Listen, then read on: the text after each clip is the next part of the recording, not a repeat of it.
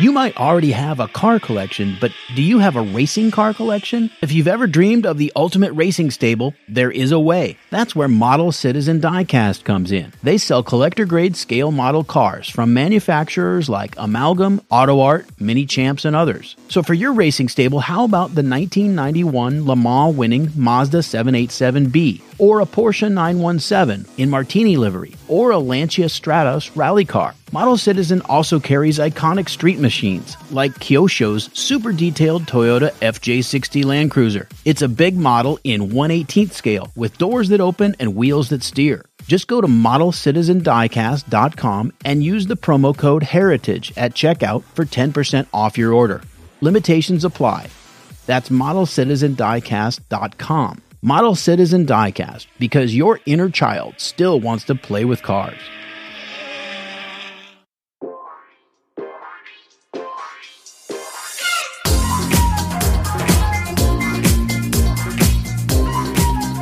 Hi everybody, welcome to Horsepower Heritage. My name is Maurice Merrick, and thanks for listening out there in places like Warwick, Rhode Island, Atlanta, Georgia, Topeka, Kansas, Stanton, California, Wollongong, Australia, Maastricht in the Netherlands, and Stavanger, Norway. Don't forget to subscribe to the podcast and tell your friends about it. Well, if you're a sports car owner, you're going to enjoy today's episode because we're talking about Shelby Cobras. The Cobra is probably the most important American sports car in history because it was a winning, no-compromise design from the very start, and it dominated the Corvette in competition. Sorry to you Corvette fans out there. In 1952, Carroll Shelby was a struggling Texas chicken farmer when he began his amateur racing career. He was soon racing the Cadillac-powered Allard J2 all over the United States. And then he moved up to the Aston Martin DB3S, the Jaguar C-Type, and numerous other cars, including many Ferraris and Maseratis, culminating in his 1959 victory at Le Mans, driving an Aston Martin DBR1. But because of his heart condition, which was a lifelong problem, Shelby retired from racing in 1960, and he took all the lessons he'd learned and put them into the Cobra. He made a deal with AC Cars in England to supply their tube frame Ace chassis and aluminum bodywork. And then he got the Ford Motor Company to supply the 260 cubic inch V8, and of course later the 289 and then the 427. Recently, I spoke with a couple of Shelby Cobra owners, and we talked about what makes these cars special for them. And their cars couldn't really be more different. First, there's Jim Barrett. Jim has owned his 1965 Shelby Cobra Mark II for 48 years. Now, his car is no beauty queen. It wears plenty of battle scars, and the paint is lifting in some places, but it runs like a top, and it oozes history, like your favorite old baseball cap or your grandpa's rifle. And during our drive up the Pacific Coast Highway, it was a beautiful Southern California day, and Jim showed me he enjoys every second behind the wheel. Afterward, we sat down in his backyard, and he told me the story of the car. We had a great time. You'll even hear the birds chirping and the wind chimes in the background. A few days later, I was on my way to meet the other Cobra owner, Mark Gardner. But a storm had rolled in that morning, and we weren't sure that we were going to be able to get any video of his Cobra because it's pristine, and the weather was looking pretty lousy for photography.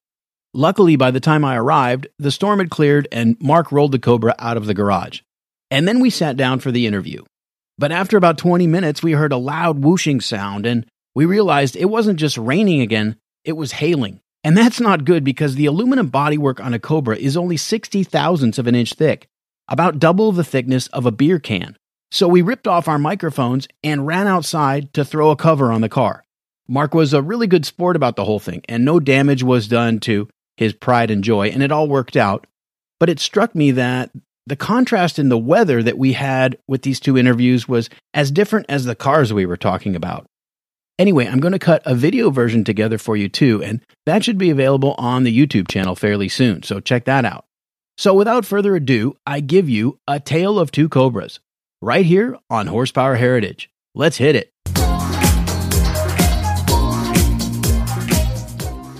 It all began in the Boy Scouts.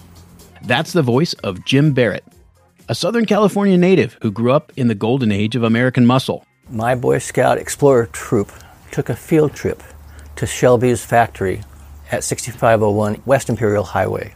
And there I saw the Cobras and the Shelby Mustangs being put together I actually saw the guy with the hole gun cutting the holes in the fenders of the Mustangs before they put the scoop on. And it made a big impression. It was classic Southern California hot rodders with some really, really great skills, Phil Remington mostly, and Ken Miles. Then I went to the Los Angeles Auto Show at the Sports Arena where the Shelby cars were just being introduced, and I got a handful of literature, which I still have. That was all it took. Jim had Shelbys on the brain. And it was simply obsession. Fast forward to where I was a punk 26-year-old with no business having to look for something like this. But as an avid, obsessive reader of Road and Track, saw the ad in the back of the issue in '73. The guy was asking $6,500. Jim called the seller and offered him $6,000. He said yes. A couple of days later, after begging and borrowing lots of money, I flew up to Seattle, and this is where it gets kind of weird. Turns out the seller was kind of a bad dude. But recently he'd found Jesus, and he wanted to mend his wicked ways. And he had to testify to me in the car on the way to his house. Apparently selling the Cobra was part of his recovery. Started off by saying, you know, I've done a lot of bad things, but now I'm clean. And the guy gave Jim an idea of the treatment he would have gotten before his awakening. I probably would knock you on the head, take your money, and leave you by the side of the road. And then he said, you know, I would have just taken your money and left you by the side of the road, which is an improvement. My head's not getting knocked on. Meanwhile, 2 other offers had come in the mail, a check for $7,000 and a check for $7,500. But the seller honored Jim's $6,000 offer on one condition. He made me promise to leave the "Honk If You Love Jesus" bumper sticker on the license plate. So the bumper sticker stayed, and Jim pointed his new Cobra in a southerly direction. But because the car had been in Seattle, it had the top up, really just ghastly. It's hot. If it rained, the windows steamed up. When I came across the Oregon-California border, put the top down, and it's never been up since. By 1973, most of Interstate 5 was completed, giving drivers a high-speed West Coast route from Canada to Mexico. And Jim took advantage of it on his way back to Southern California.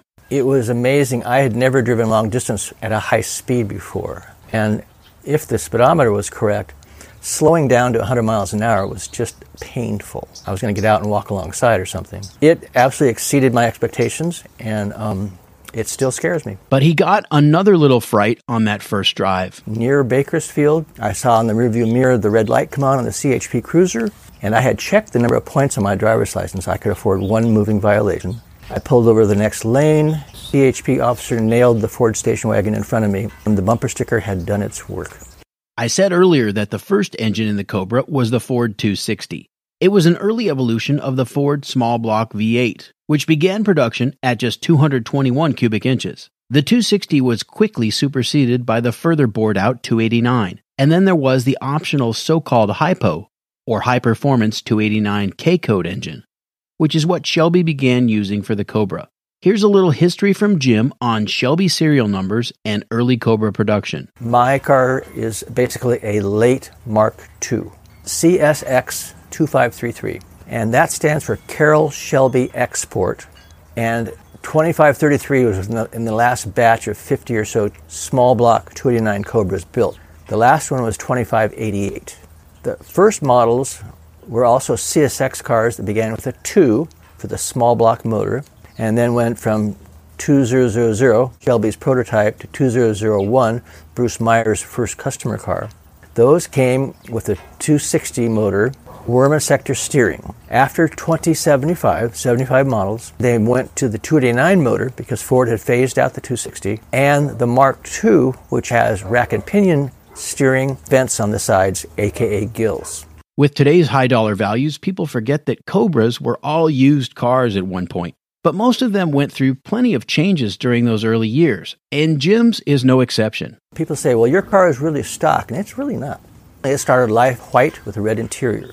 And the second owner in Seattle loaned it to his girlfriend, and some guy ran a stop sign and bumped the front fender. The owner of the car at the time said, well, what the heck, let's change the color to that very, very dark green and black. And there's still some evidence of the red in the cockpit you can see. It's one thing to read about Shelby's in Road and Track, but it's another thing to own and drive one. With respect to its driving characteristic, absolutely exceeded what anything I could imagine. I had contemplated buying a Chevy-powered Austin Healey and drove it around for a couple of days, and it was pretty raggedy And this was quite a bit different, being a lot lighter. Cobras are sort of notorious for getting away from an unsuspecting driver, and Jim was careful to learn how to drive the car properly. Yes, there was a learning curve. This is a high-performance car. 2,100 pounds, we'll say 350 horsepower. That's pretty drastic. It's a beast. The short wheelbase and the ability to overpower the rear tires means the car is prone to spinning. It's not any fun.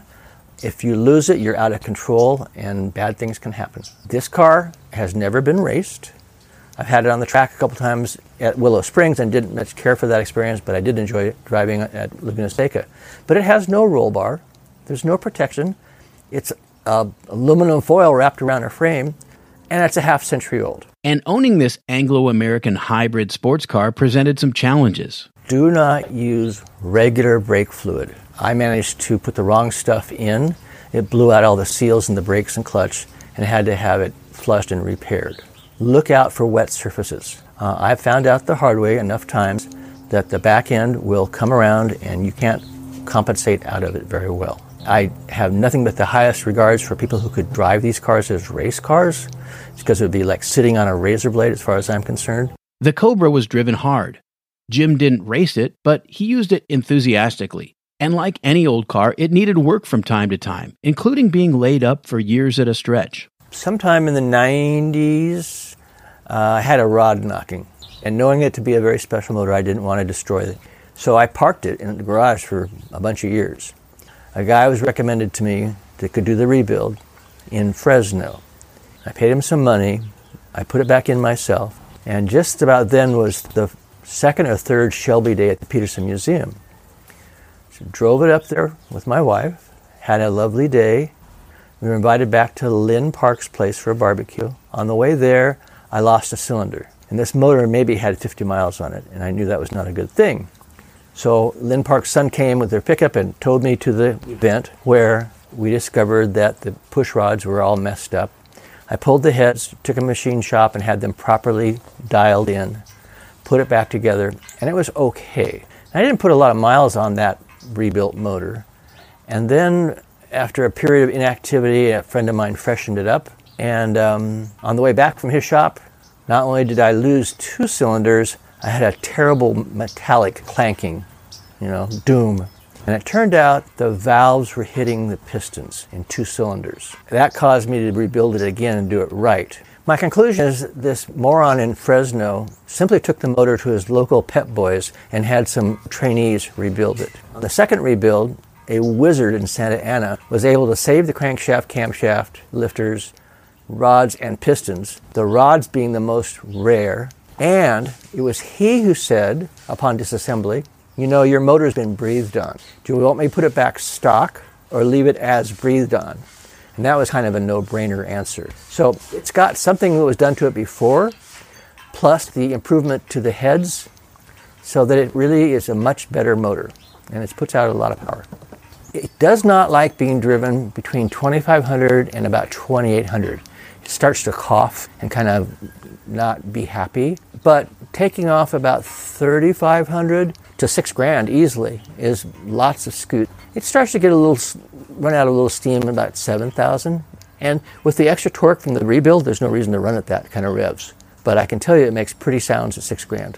Jim never babied his Cobra, and over the decades, it's gotten a few bumps and bruises. The header on the passenger side had melted the gel coat in the fiberglass footwell to the point of melting the carpet inside as well. And he hasn't been fussy about fixing the cosmetics. The hood has a marvelous finish to it, caused the day before we left for Monterey when the carburetor backfired and caught fire. The paint at the top of the hood bubbled up and then collapsed, leaving a lot of cracks.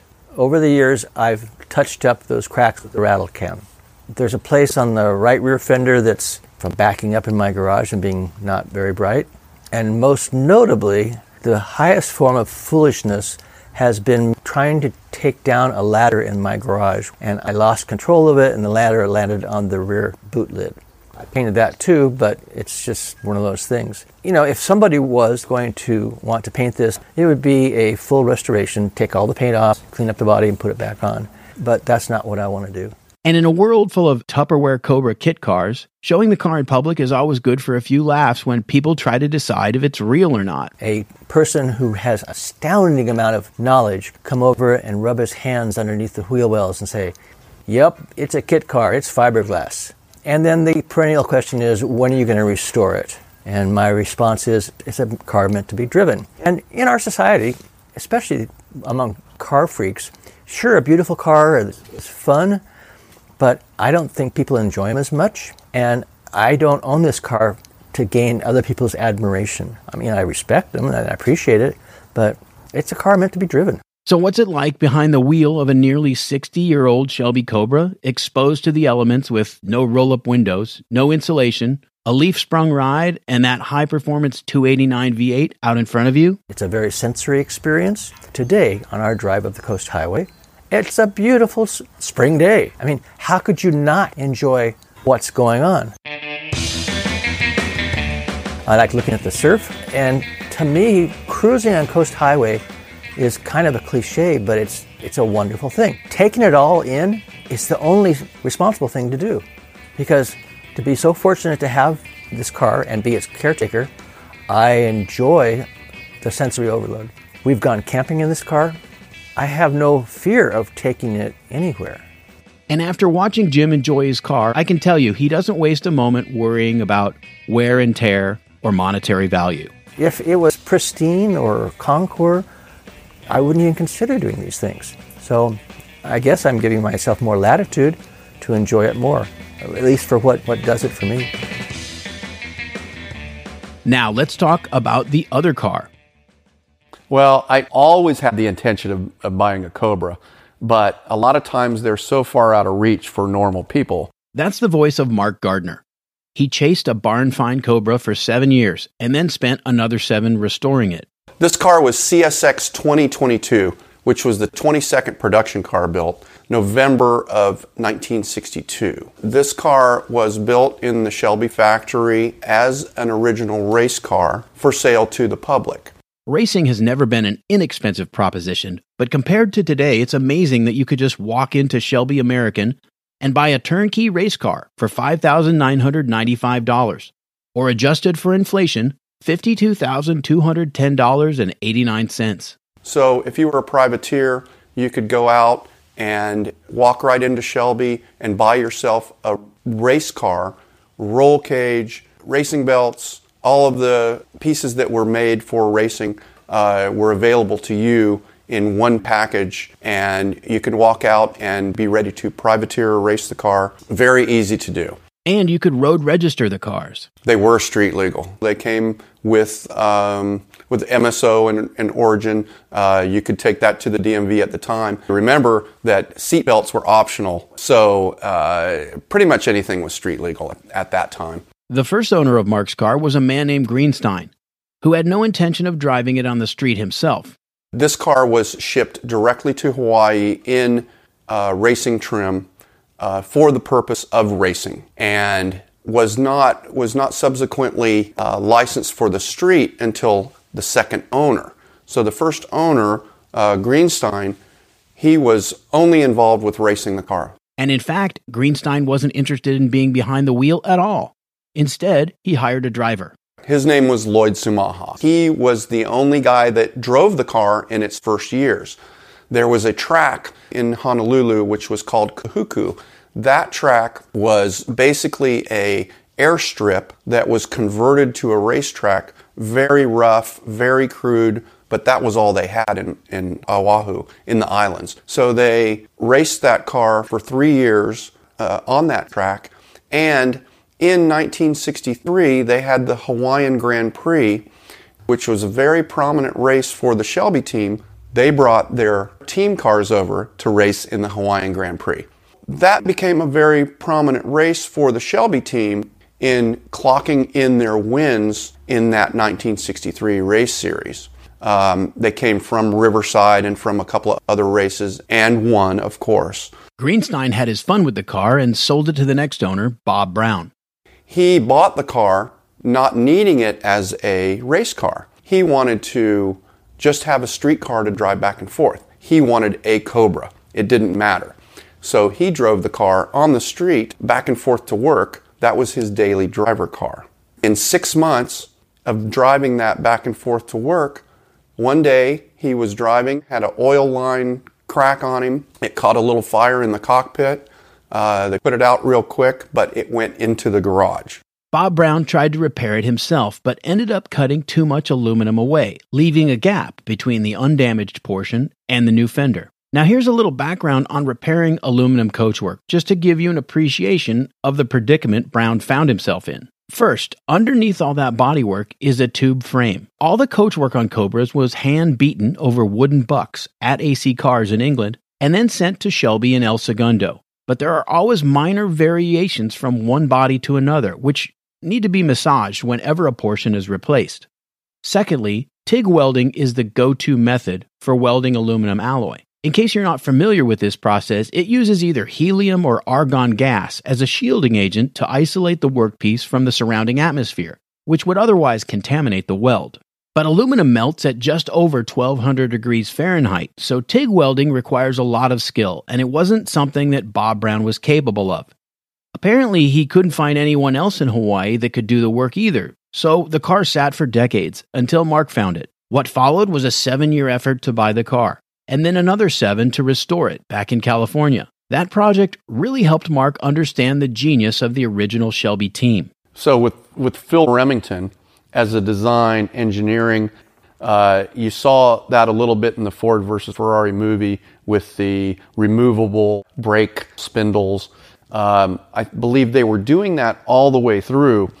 And with the Cobra, it was very interesting because they were trying to take a chassis that was a little bit antiquated with the transverse leaf spring front and needing to convert that to rack and pinion steering was the very first thing that they did to try to get a little more race oriented. Other than that, there weren't a lot of problems with the car. The Salisbury diff, which was an independent diff, gave a very nice control in the rear, and with the addition of sway bars front and rear, that gave them a very maneuverable car. Again, lightweight, the 1900 pounds, made it real light in the rear end, so it was really, you were able to drive the car, throttle steer the car properly, and the rear end would kick around at will, especially when you were using a wider tire in the rear. Almost no weight in the rear. That made it a very interesting drive.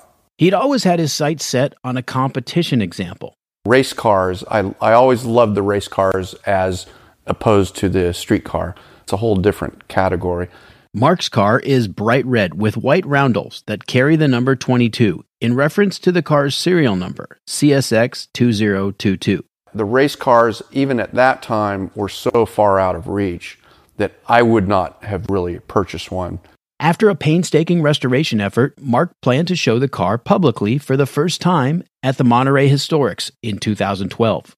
But it turned out to be a bittersweet occasion, because that was the 50th anniversary of the Cobra, and in May, Carroll Shelby passed. And so it started as the Cobra 50th birthday, and then became the Carroll Shelby Memorial. So everyone recognized the need to bring all of the cars in and everyone come in and pay tribute to him at the time. And it was the very first showing of this car. So when I brought the car to Monterey, we were mobbed. The people that love Cobras, that was kind of the epitome of having a gathering, having all those cars together and having the people together that really love that car. A lot of the people that have these cars are very interesting in the fact that several have owned the cars since new and have raced the cars since new, Lynn Park and some of the others, that these cars are tools for them to go racing. They don't look at values, they don't look at different things like that. They look at as a pure sports car, and to this day, ready for the track. Mark figures that Carroll Shelby and his guys got it right from the very start. There's nothing like a group of Cobras going down the corkscrew at Laguna Seca. The roaring of that, there's nothing like it. When I was standing in the pits with Vic Edelbrock, he said to me, "I still get chicken skin on my arm every time I hear that. It never gets old."